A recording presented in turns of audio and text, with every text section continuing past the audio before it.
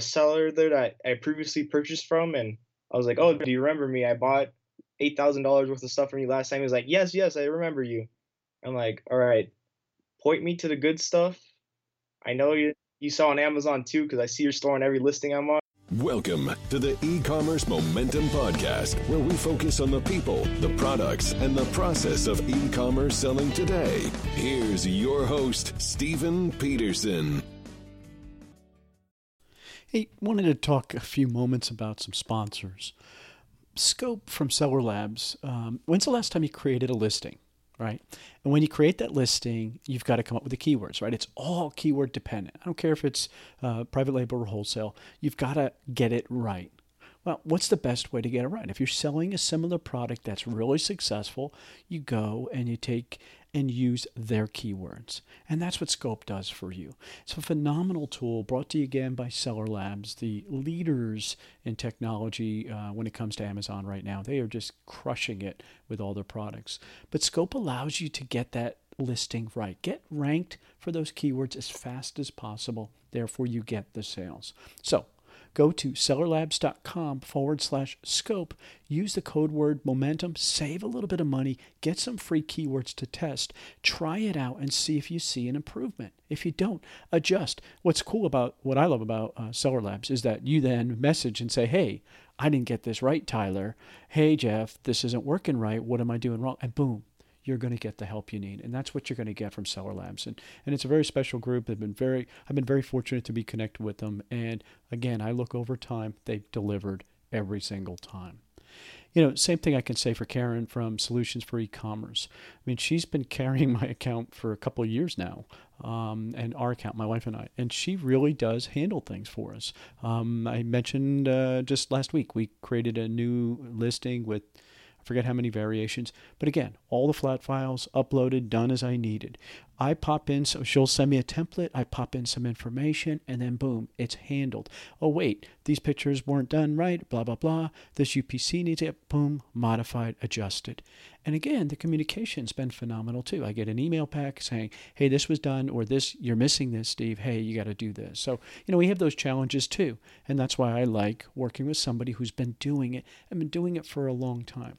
Did you know Karen also does listings for eBay? Yep, lots of them. So if you want to build out that channel, which of course you should, it's Q4, you should be selling everywhere you can. Karen can help you with that too.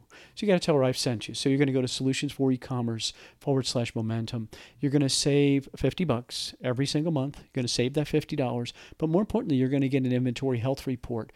Did you just get hit with monthly long-term storage fees? Well, guess what? If you haven't, they're coming. You want to get that inventory right, and she can help you with that. You got to tell her I sent you. Again, solutions, the number 4, e-commerce/momentum will get you into that. Save the $50. Get that inventory health report, though. That's really, really important. Get that going right away. And I don't want to miss my coach when it comes to retail ARB or online ARB. When I have a question, and I do, not that we don't really do much of it anymore, but when I do have a question, I go to Gay Lisby. Because why? Because she is a coach. I mean, she's really phenomenal, but she also puts out a daily list. And you're going to get that list 5 days a week. You're going to get tons of leads. The number of agreed to amount that you're supposed to get, she usually gets to those in the 4 days. And then the 5th day seems to be a bonus most of the time. Phenomenal group, small amount of buyers where this list is going to. And the best thing is the nuggets that you learn. Hey, why is the red one better than the blue one? Gay can help you with those questions. I saw, hey, I got the dreaded letter about a brand. Here's the way you approach it. Hey, receipts. What's the best practice? I saw her leading instructions, teaching me, the accountant, how to do a better job with it, and it's phenomenal. So it's Gay Lisby's $1 Million Selling. I'll have the link in here. You've got to use my link, and it does help me. I don't want to say it that way, but it's part of Amazing Freedom with Andy Slamans, Lee Ron, Hirschkorn, and Nate Slamans, so you know you can trust them. Okay, so come out to the website, take a look at it, and you will get savings, and you can get 2 weeks free right now. Only through my link, you get 2 weeks free. Try it. You don't like it? I get it. Back off. But right now is the time to make money. Get cash flow going right now. And so join, you get 2 weeks free. The only way you're going to get the 2 weeks free is if you use my link. It's on this episode. Come on out and give it a try. You will not be disappointed. Again, you're going to see me in there. So reach out if I can help you too. let's get into the podcast. Welcome back to the E-commerce Momentum Podcast. This is episode 342, Jerry Balep. Very, very cool, very inspired. Man, this kid is a hustler. I'm calling him a kid. Yes, I can call him a kid because he's young. You're going to be blown away when you hear how young. Wait till you hear how much money he's spending. Wait till you hear whose money he was spending. All you parents, hold on to your wallets. You're going to like this episode. What I really appreciate is the education he's getting. When he's talking through terms that, I went to college to learn, and here he is not, and he's learning it. He's learning it like in the real world, not some stupid textbook that doesn't really work anymore, this old model that was back from the 30s. He's learning it in the streets, and he's learning it, and he's applying it. I think that's it, his execution. I think that's the thing I'm taking away from it. This mindset comes up a whole bunch of times. We finally get to this one word, which really explains why he's having so much success. It's something that we all know we need more of. It's something we need to do. I want you to hear it in there, or I'm going to mention it at the end if you didn't figure it out. But pay attention to how much he knows and where he's learned it. Love it. Let's get into the podcast. All right, welcome back to the E-commerce Momentum Podcast. Very excited about today's guest. His name has come up so many different times by so many different people. And what's interesting is I think I've got kids older than him. Jerry Balep. Welcome, Jerry. Oh, how are you, Steven? I am really well. Your name has come up a bunch of different times from a bunch of different people just saying, they're impressed. I mean, first off, how old are you? Right now I'm 19. 19. And they were all like, he gets it. Just for some reason, there's a whole bunch of people that are like following you, like you're the leader, and yet you're 19, Jerry. And Kelly Loach will appreciate this. I have socks older than you, Jerry. Oh. Well, happy birthday to those socks. Yeah. No, I'm not. I'm just teasing you. I mean, that's pretty cool when people are calling you out and noticing you. I mean, that's going to make you feel pretty good, especially as 19. Yeah, I'm on the come up. So got a lot of days ahead of me. Well, why? Why are you in this world specifically? I mean, why reselling? Well, it all started out in freshman year of high school. I was into collecting old games from like the GameCube era, Super Nintendo. And at a certain point, I started realizing, I have doubles and triples of some games because I was buying them from Goodwills for $2 or $3 each. And I was like, all right, what can I do with these extra games? So wait, you were buying them just for yourself. You'd see them and they were a deal. You just buy them. Boom. I just want them. Okay. So you end up with a whole bunch of video games. Okay. Yeah. And then one day I was looking up just on YouTube, just like how to make money at my age. And I think I came across some of College Pickers, Stephen Rakin, and Bonafide Hustlers videos. Mm-hmm. The Green Room guys. The Green Room guys. And I was like, oh, Amazon. Like, I'd buy off Amazon, but what about selling? So after looking everything up and seeing how you're supposed to ship out and everything, I listed my first item, a Nintendo GameCube, and within the first night it sold. Now, wait a second. You're not even 18 years old at this point? No, I was 14 or 15 at the time. Well, first off, you're not supposed to be selling. You're only 14 or 15. So when you went to your parents and said, hey, sign up an account for me, I want to sell on Amazon, what did they say to you? Oh, they were okay with it. They were okay. It was like, you pay the taxes out of it. Okay. So they didn't think anything of it. They just thought, oh, no big deal. Yeah, just selling some stuff on the side. Okay. All right. I guess as a dad, I would sit back and say, cool, that's good. If you're not using anymore, this is utility, especially if you're going to make your money, you spend $2. As long as you make $2, I'm happy, right? Yeah, they're just like, all right, get rid of some stuff in the house and go ahead. So what did you pay for the GameCube? Do you remember? Probably around like $8, $5. Okay, $5-8. What did it sell for? I think at that time I didn't really get the whole fees and everything, so I just sold it for the lowest price of like $30. So $30. What did you net out of it? I probably made like $5 after shipping. Okay, so $5 after shipping. So you spent $5, maybe you made $5, or you spent $8 and made $5. Well, to a 14-year-old kid, it's still a lot of money. But what did you think then? I mean, did you realize, this is hard, this isn't worth it, or, there might be something here? Yeah, that's what hit me off. I was like, if I made $5 here, what if I go back to Goodwill, spend the $10 I have, and find a way to double it? And that's what clicked in your head. So you were okay if I could double my money, and then you take that 10 and that doubles to 20, and then 20 doubles to 40, 40, right? Is that the math you're doing? Yeah, I was like, oh, can I snowball this into something bigger? And when you before you decided to resell, when you went to Goodwill just looking for as a buyer to buy for yourself, did you have trouble finding stuff? No, because what was it, around 2014? During that time, you could still find retro video games at thrift shops at cheap prices.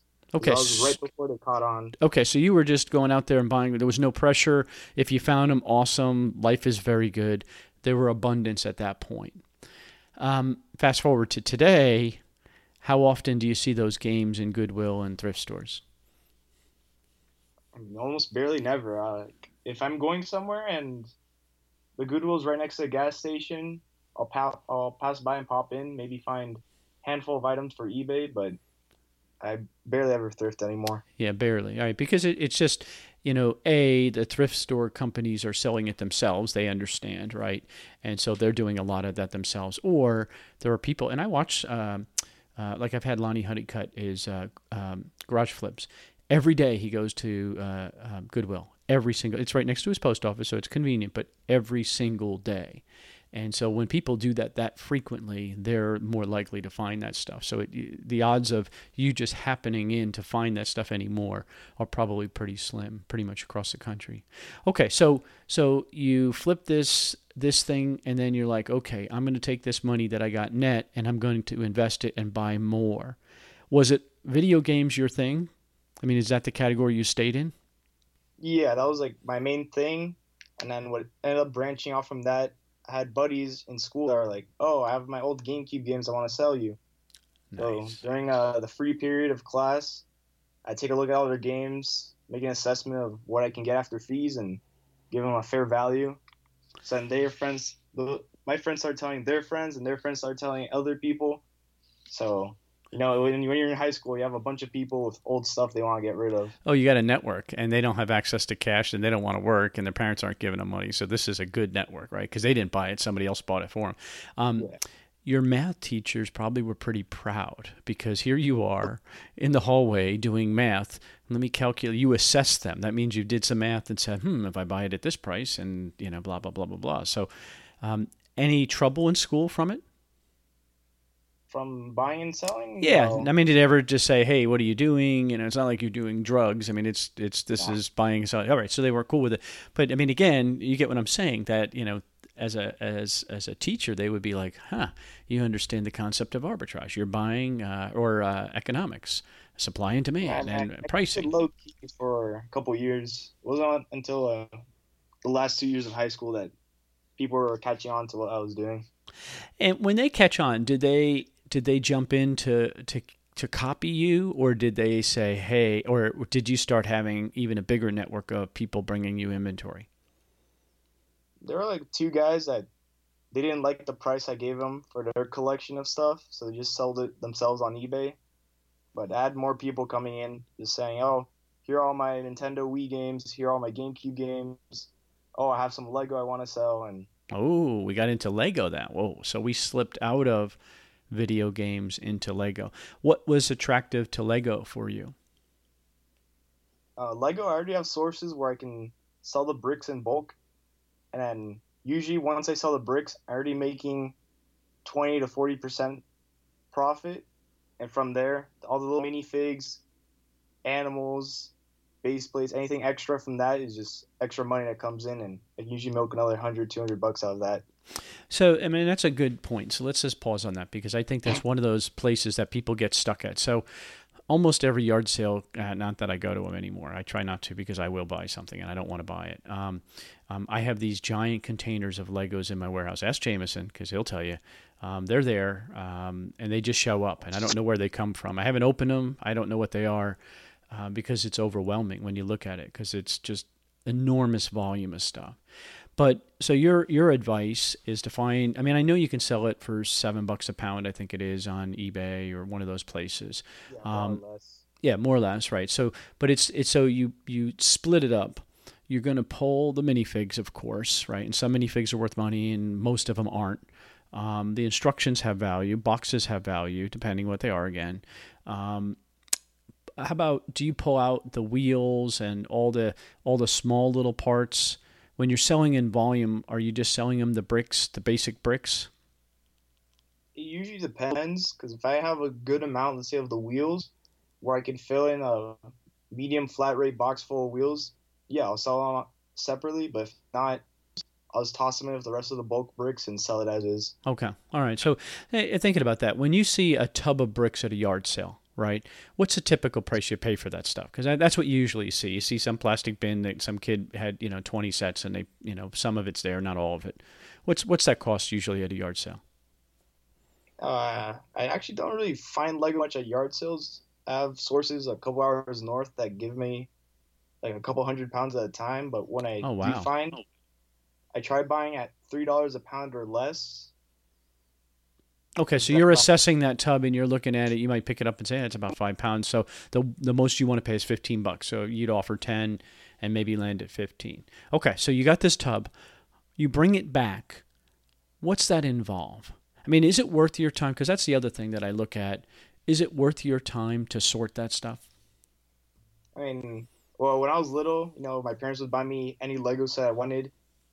And Christmas, you always get those big Lego castle sets, the airport. So, of course, I love Lego. Mm-hmm. So for me, getting a big 30-pound tub and already having the box set up to ship to my bulk buyer, I'll just put on a podcast or a TV show or something and quickly filter through the bricks, take out what I can sell separately, and maybe within 10, 15 minutes I can get 30 pounds done.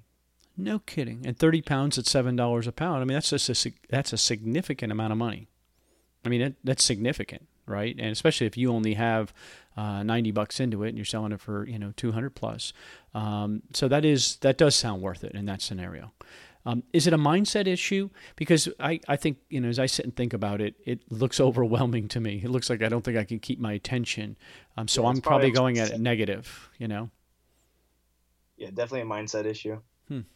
Okay. All right. So you started selling Lego, video game, the network expanded, their connections went out to the other. At any point, did you have anybody buy at that earlier stage? Did you have anybody buying for you, or did you pay a finder's fee or anything like that to try to get more business?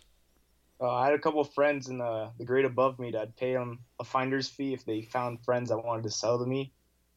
So every 2 days, it'd be like, "Oh, Jerry, my friend wants to sell you all his DS games.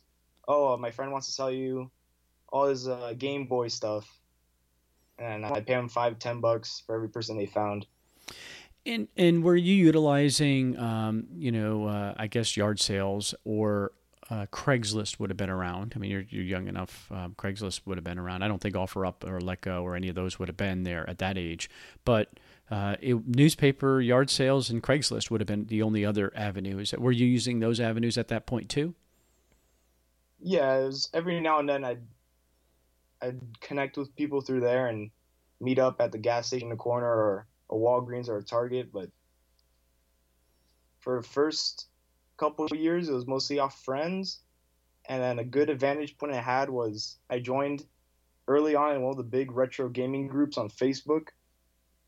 And from there, I'd be buying bulk games off people and selling those individual on Amazon. So those groups, those were typical players. Is that what, or collectors? Yeah, collectors of any retro system. And of course, when you're collecting, you'll buy extras, make money to buy more games. So I believe every week I had a couple boxes come in, just 10 Mario 64s, 10 Legend of Zeldas. And I still have a couple photos on my phone. I'll be like, wow, back in the day, I can get 20 Legend of Zeldas at $15 each and make $10 each, no problem. And today, it's really hard to find that. And what's it sell for now, that same game? Let's say Mario 64 back then, it was like 20, 25. And today, it's around 25 to 30. Okay, so it went up a little bit. But it's just the frequency of finding them. That's really the harder thing. Yeah. It's one of the, I saw somebody say something about this the other day, that the Nintendo game systems seem to be the only system that has held its value. Is that fair? Yes, definitely. Okay, so you're still in high school. You're having some success with this, and what's the plan? What's the plan? You're doing this just to have to make some money, to have some fun. Did you ever think that this could be a business?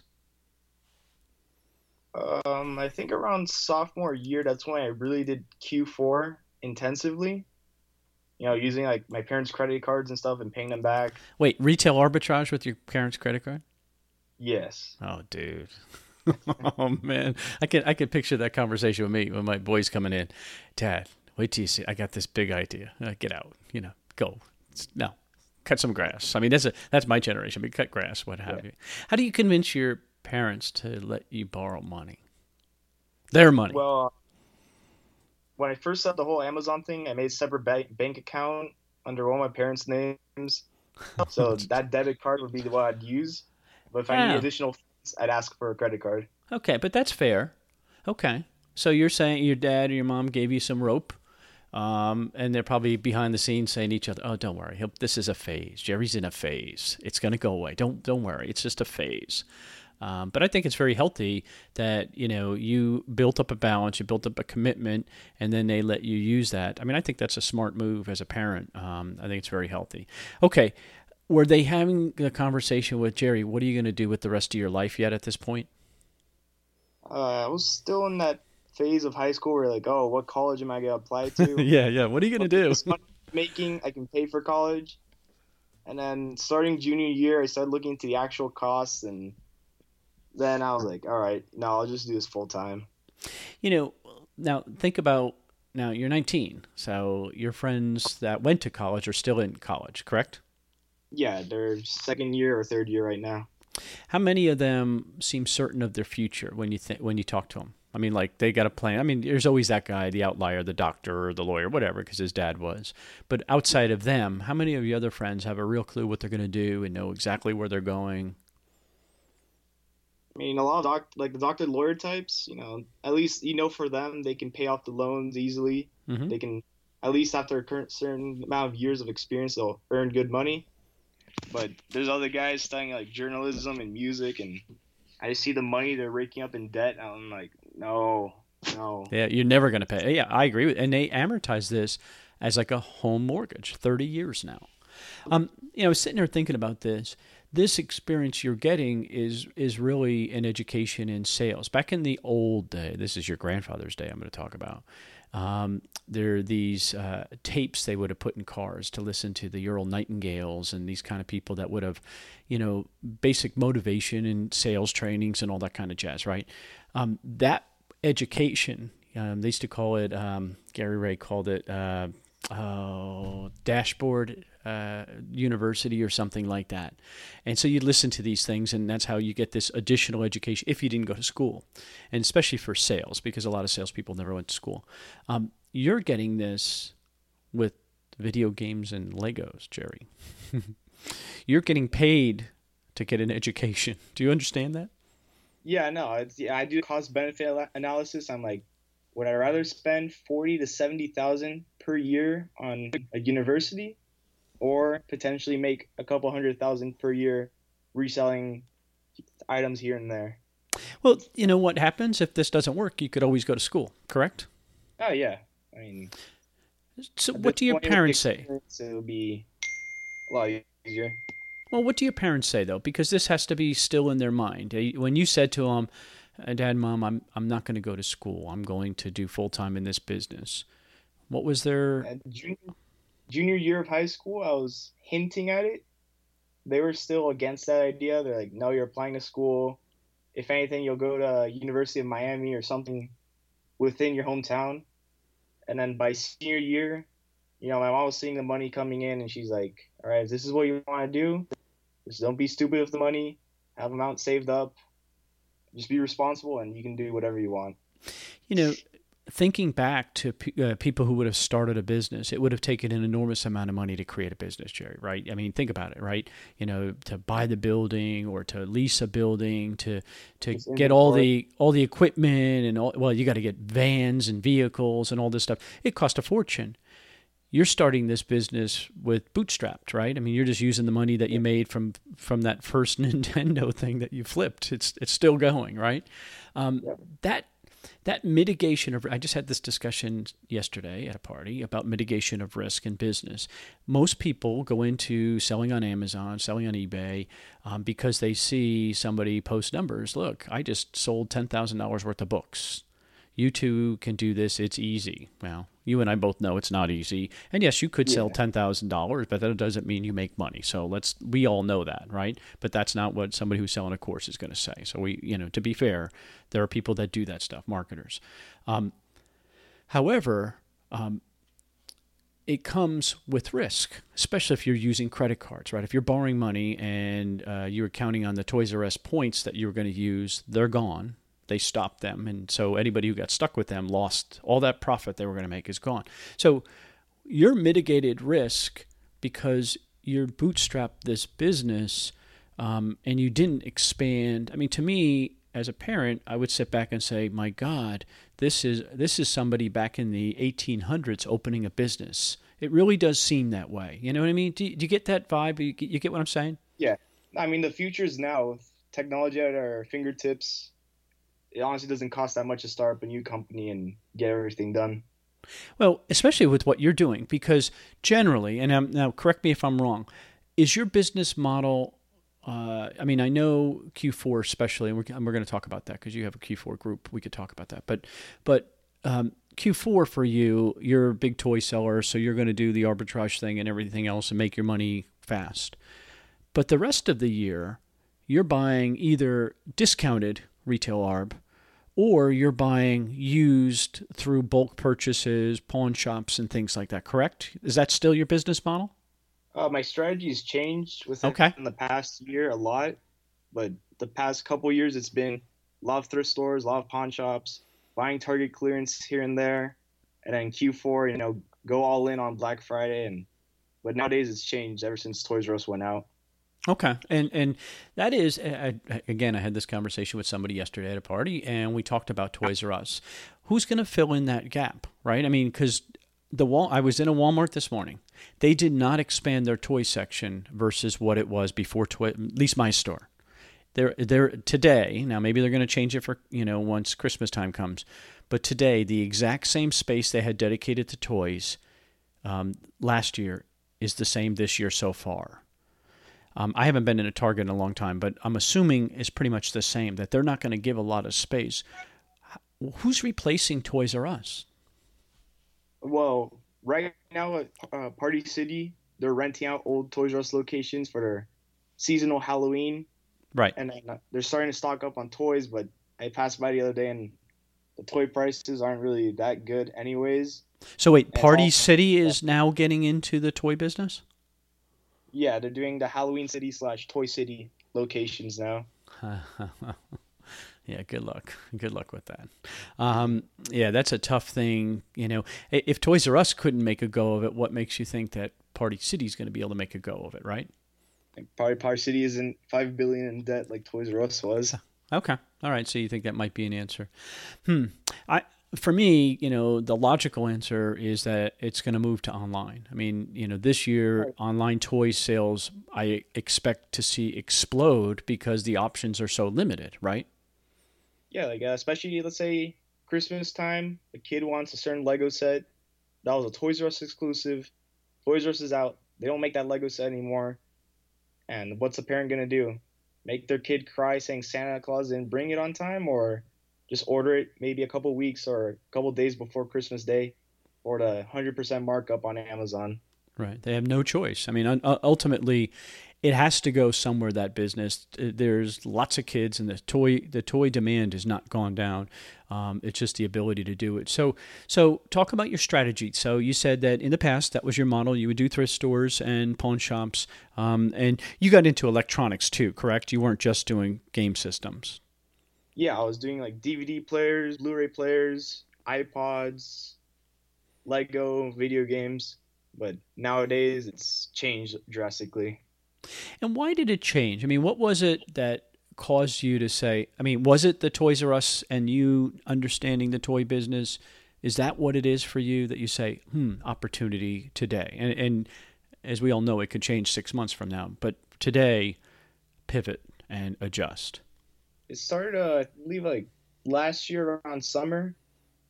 I drove to the Green Room meetup from Miami, Florida to Austin, only hitting up pawn shops along the way.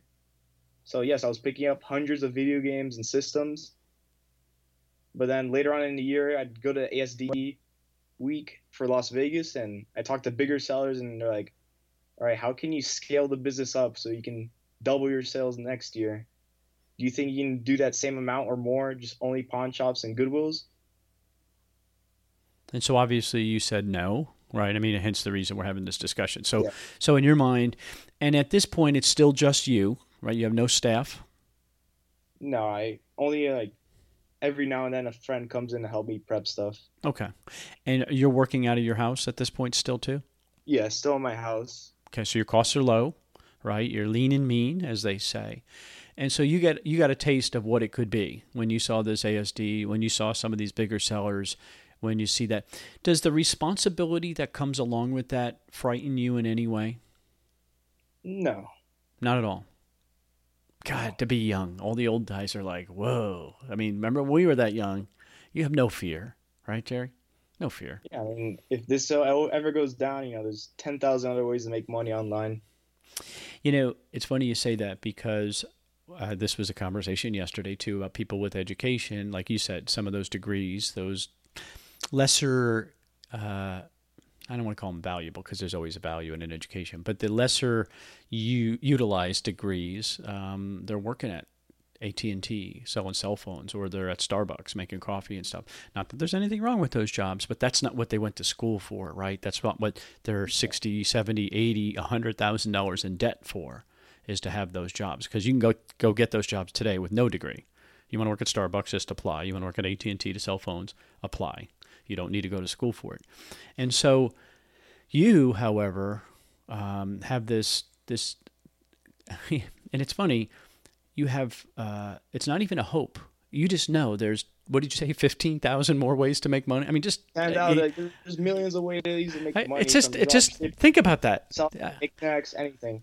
But there's guys working at Starbucks, and again, I'm not picking on them. I don't mean it that way, but just feeling hopeless because that's the most they got. They couldn't find a job. They went for that degree because they were passionate about that subject, and they can't find a job. And here you are, didn't go to school, and you're like, man, it's 15,000. Wait, that one don't work. I'm going to try another one. I'm going to try that. It's not hopeless. I mean, it's not hopeful. I mean, it's just like you just know it. Do you get that? That's like certain to you. It's just so different. Do you get where I'm going with that? Yeah, I mean, I can go on a whole rant about how college debt is ruining everyone, but I'd rather not. But essentially, these people are going for 30 to 50,000 into these bigger universities, spending that money on government-backed loans, and then these colleges, they'll try out the math classes, the stuff that easier to find jobs once you graduate. They realize they're not that good in math.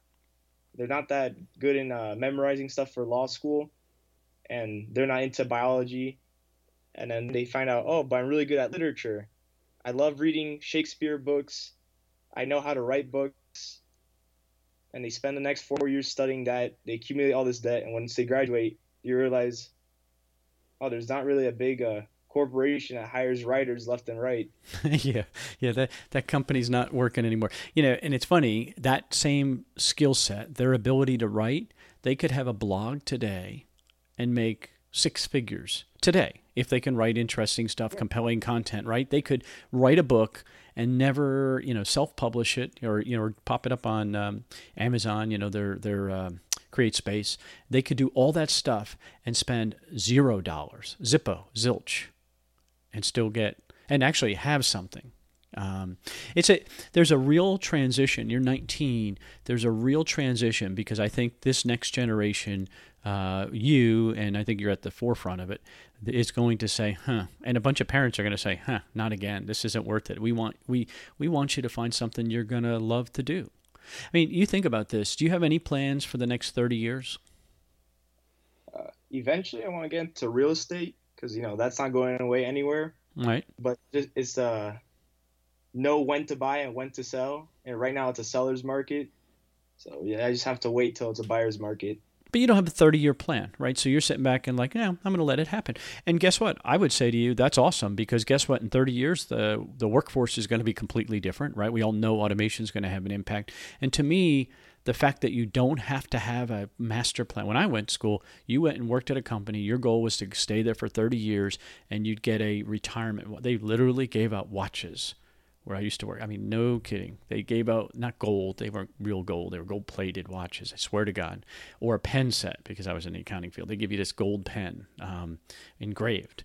And that was what you'd work for. But that's, those companies are all bankrupt. Every single one of those companies are long since gone, honest to God, every one I worked for.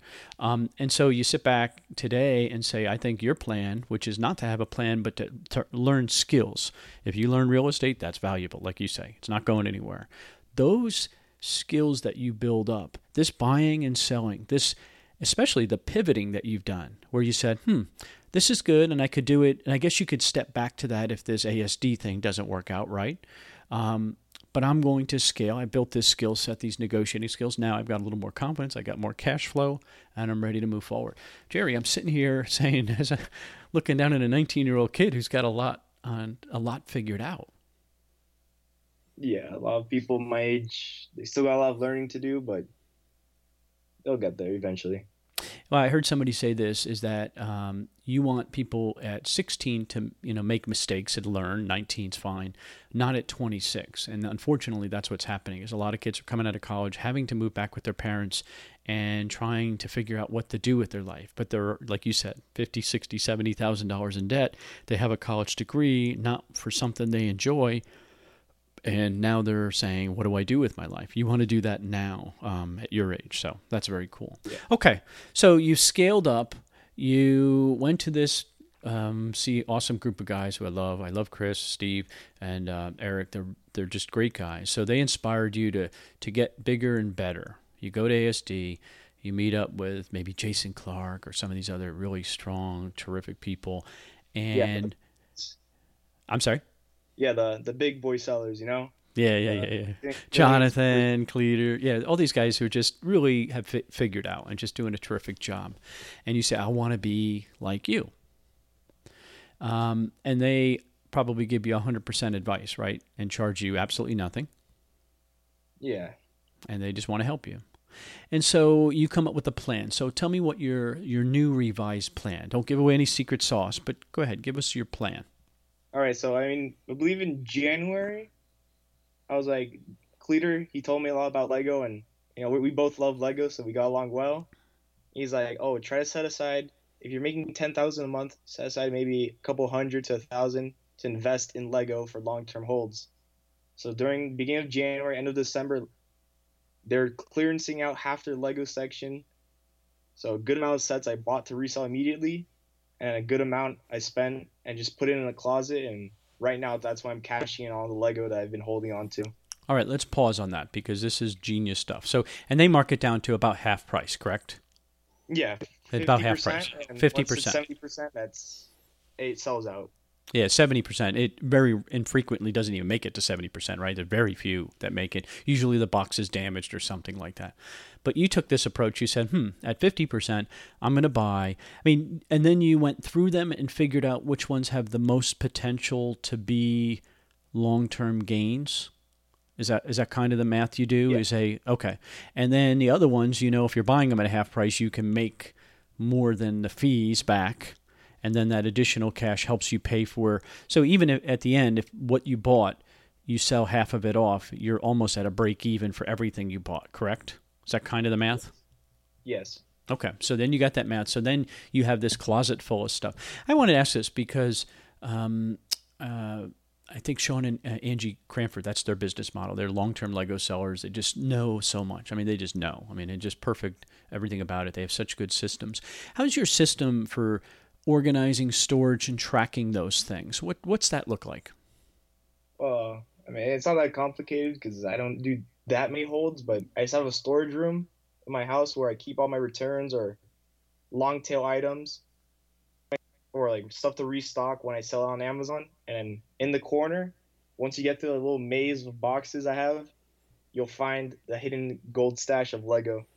Okay, so they're protected in a boxed up or something like that to protect them from getting crushed, that kind of thing. Yeah, like I stack them properly and they're on shelves, so they're not gonna fall down. Now you don't put them up for sale even at a high price and just leave it lay there. I'll sometimes do that, but if I notice too many sellers are priced at, let's say Lego set clearance was $6 and too many sellers at 12, I'll wait till it hits 15 before I list at $20 and send it into Amazon. Okay, and so then you're sending it in FBA, and you're not merchant fulfilling any of it. No. Okay. All right. So you're waiting and you're letting, because what at least my experience has been, especially with Target, I think is an easier example because Target, I think, is much more consistent about their clearance than Walmart is. So Target would start discounting wherever it is, one end of the coast or the other, and then it would work its way across the country. And so in the beginning, you'd go and you'd see these great prices, great ranks. And then, you'd send it in, and then all of a sudden the price would decline so quickly because the number of sellers would, quadruple. Right. And it didn't stay there very long. But if you waited, it eventually recovered and then it becomes a premium again, right? Yes. Okay. And so that's your business model. So how long do you typically have to sit on this stuff? On Lego sets? Yeah. Some sets I'll hold on to maybe a month or two before price recuperates or shoots the price point where I want it at. Other times it's 6 months holding on, wait till Amazon sells out. Then let the secondhand market make its way up, and once it gets at a good enough price point where I'm making 50%, that's when I'll send it in. Okay, so that's a strike price for you, and that's something that you've done. Again, your math teachers are proud. They're sitting here saying he gets it. Yeah, because I'm telling you, they say it. You know how many kids can't calculate that stuff? They can't, dude. You can go to college and get out of class and not understand how to do that. I'm telling you. I used to hire accountants. I understand. I used to say to them, did you go to accounting school? This is deferred income. This is basic high school level. I learned that in high school, some of this stuff. So, I'm just telling you. So I think it's very, very cool that you figured this out again and you know those things and you have a plan for it. So that's a lot faster recovery than maybe the market's changed. I guess it has changed. With Toys R Us going out of business, you're going to see stuff. The toy business is absolutely going to change, correct? Oh, yes, correct. So are you doing anything else to plan to adjust for the lack of Toys R Us this year? Well, aside from doing long-term Lego holds this year, I started at March ASD. There was a seller there that I previously purchased from, and I was like, oh, do you remember me? I bought $8,000 worth of stuff from you last time. He was like, yes, I remember you. I'm like, all right, point me to the good stuff. I know you saw on Amazon too, because I see your store on every listing I'm on. And he's like, oh, you got me. And he just started pointing out stuff left and right. All right, this toy's good. I recommend this amount for now. If you need more, just let me know, and I'll exclusively sell it to you and 5 other guys. And from there, I built that relationship with him. So does he know how old you are? You look young. He must know but he must also understand the confidence and the concept. So you're competing with the person selling to you. However, he's limiting the number of competitors. So for him, he knows there's going to be 1,000 units sold, and if he sells 500, and he can mitigate his risk by selling off the other 500 to you 5 guys, everybody's happy, right? And he gets a bunch of his money back as fast as he can. He can lower his average cost. Blah, blah, blah, right? Yeah. Now, that took 2 years to develop that relationship. Yeah, the first SD, and then he'd send me like a monthly email, and I'd buy stuff here and there, and this year I started buying really heavily from him, and he'd send me exclusive deals just to me. And so how does that first conversation, because that's something else I get a lot of questions about. If I go to a trade show like an ASD, and especially that's a huge one, so that's really overwhelming. It really is overwhelming. How do you approach these people? And when you see the signs, no scanning, you can go make your Amazon pitch, but there were 48 guys ahead of you saying the exact same thing, right? How do you, 18-year-old kid at that point, go up and have that conversation?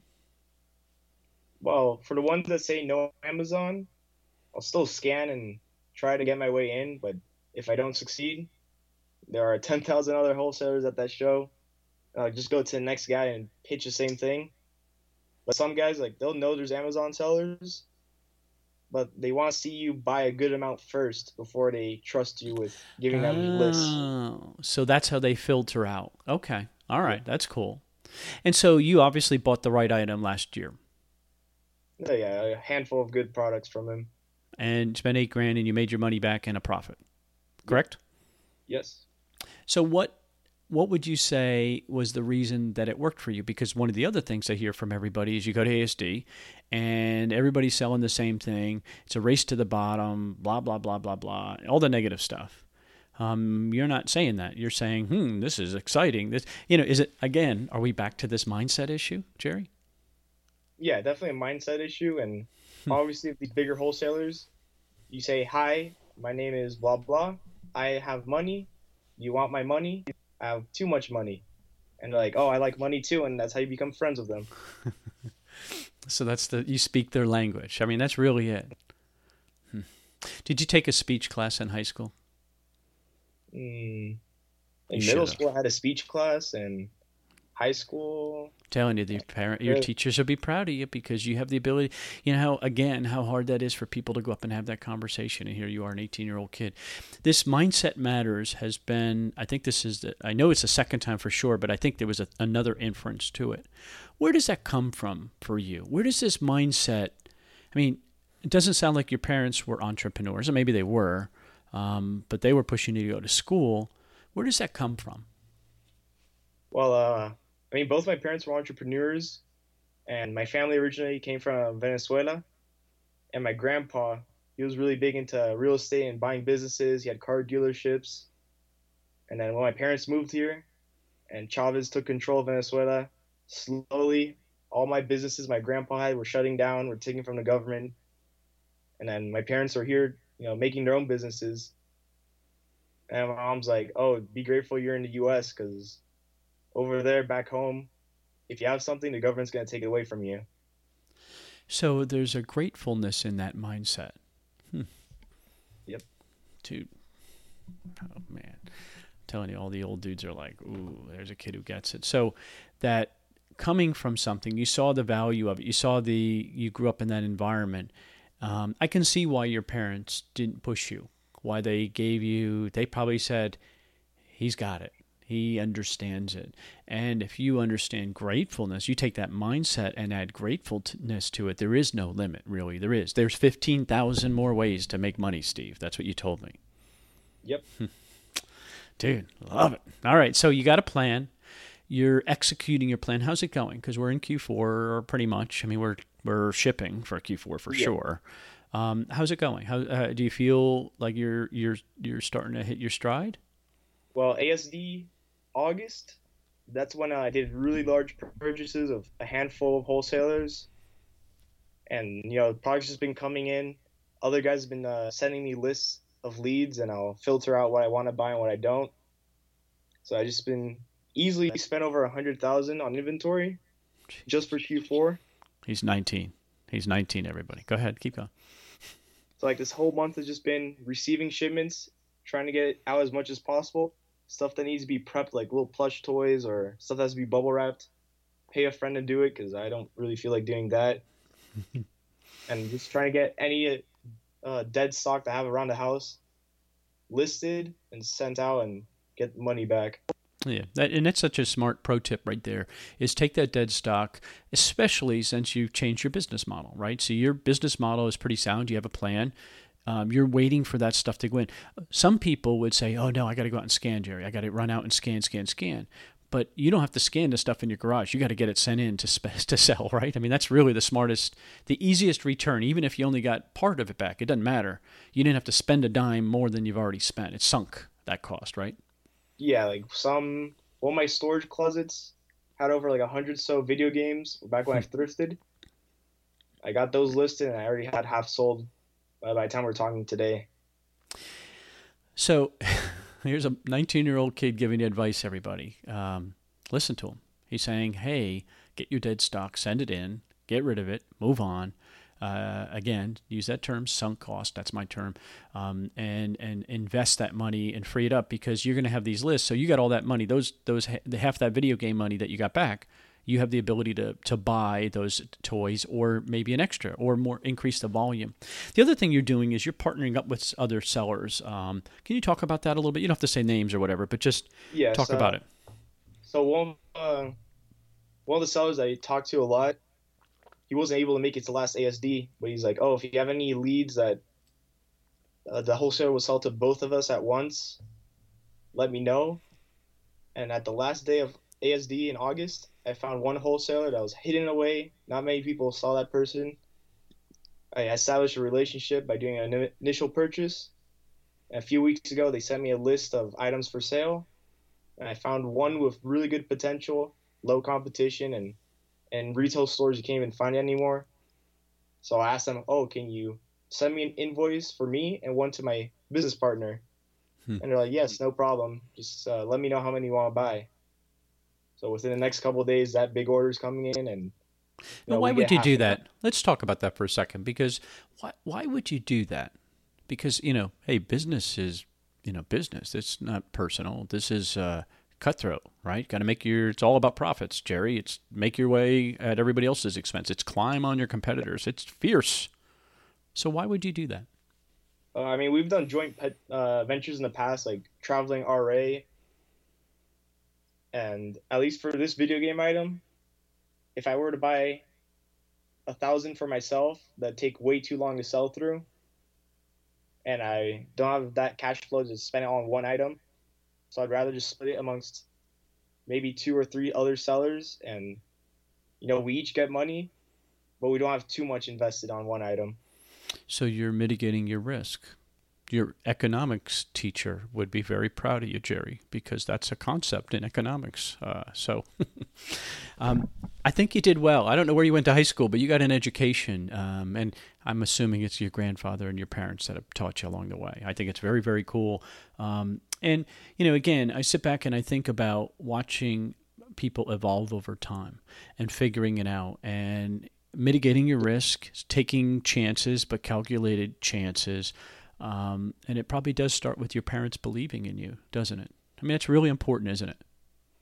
Yes, especially last year. That's when they're like, all right, you're on your own now. Don't be asking me for money. And I was like, all right, don't worry about it, Mom. I'll make my money. I'd rather go broke than to beg you for a couple $100. And so what's the conversation with them now when you talk about business and that? Do they have a smile? Do they sit back and like, okay. They've got to have a respect. There has to be a respect. My mom's happy, but she just keeps bugging me like, oh, you have this pile of stuff in the corner there for 2 months. Get it out of the house now. Okay. All right. So that piece, I always tell this story, is that getting a warehouse for marriage, now this is good for parents too, was the best thing I did, was getting all that inventory. Like I used to go buy a business and put it all in our garage. Empty it and then fill it up again. And then she got sick in winter, not putting her car in the garage. So I get that. That's a real thing. All right. So you were evolving, you were adjusting, you're tweaking your business. You have a plan. What's next? What do you think? As you sit and you look at this, clearly you're having some success, right? You don't know how this is going to go Q4, right? You're definitely taking bigger chances. You're not running as much, are you? For traveling? You used to travel extensively for RA and stuff like that, so you're not running as much. Not as much. I'm planning out a trip for next month to go up the East Coast, but other than that, just come back home maybe a week or two before Black Friday and stay in Miami for a couple weeks, and probably January just take the month off. Don't tell me you're going to some place warm. Well, I guess Miami is warm already. That's where people want to go, so you don't have to go very far. That's funny. That is there's some value in that where you live. Okay, all right. So that's the plan. And then next year, what would you say if you had to put together? If somebody said to you, "Hey Jerry, what's your plan for next year? We got you this year. What's the, you going to double your sales? Do you have and work your way through that?" So I'm sounding like Jason Clark here for you. Tell me what your plan are. Well, this year my plans are to double my sales, and at the pace I'm going, I'll probably go maybe 20% over that goal, which that's what I want. But then for next year, I'll see. All right, let's see if I can match the same numbers I did within 7 months, and whatever I'm making Q4, that'll be extra. So I'll probably be, let's see, a 30% growth in my business next year. Now, do you see a need for a warehouse? Do you see a need for other things? Or is your goal to find a way around all those things? Well, I'm trying to get mostly into wholesale now. Mm-hmm. I don't do that much chasing around the country for discontinued items or gold nuggets here and there. So probably within next year, I'll have to buy a warehouse, receive shipments there, ship stuff out from there. Okay. And are you selling on more than, I mean, you sell on Amazon and you still sell on eBay or no? Yeah, eBay is either returns from Amazon, Lego from bulk buys, or just stuff I'm just trying to liquidate to get quick money back. Okay, or a restricted item or something like that, right? So Yeah. whatever you get stuck with. Okay, all right. Do you see yourself selling on any other platform at this point? Have you looked at any of the other platforms? I mean, I know Etsy and Poshmark, they all have their own value, but I'm Yeah, not that into clothing. And Walmart, I guess, or Jet, or any of those. Not in it for you now. no. Okay. All right. It's cool. Again, I sit back and I look at where people are, where they're going, and man, it sounds like you've got a great plan, Jerry. It sounds like you're executing it. I think maybe that's the better thing. You're executing the plan so well. I think that's what's making you an outlier. That's why your name kept coming up to me. Like, you got to see this kid, and everybody kept saying, "I'm sorry, they call you a kid. Don't get offended by that. We all wish we were your age." Use your age to your advantage. That's absolutely. We all wish we were your age, right? All these guys out here. We die to be your age right now, especially if we knew what we knew. Okay, so if one thing you're doing, and I'm gonna let me make this comment about this, and because I have sponsors that for my show that have groups and stuff like that. But here's a 19-year-old kid who's got a little group he does, and he has a his own little list, daily list, and he has a Q4 list. And so I'm not pitching it. I don't benefit in any way other than seeing him do well, which, as you can tell, I want to see, period. Okay.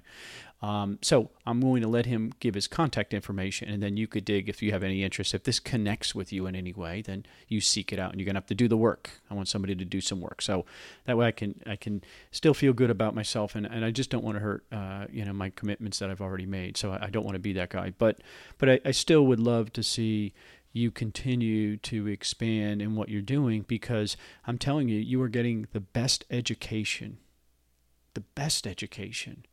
that I've heard of in this business, because you're figuring things out. You're understanding margins. You're understanding where your money's made. You're understanding, hey, this isn't working, or I'm adjusting because I want to get bigger, and there are limitations, and I understand those limitations, and I have goals, and then I match my goals, and I exceeded my goals, and now I'm setting goals for the next time.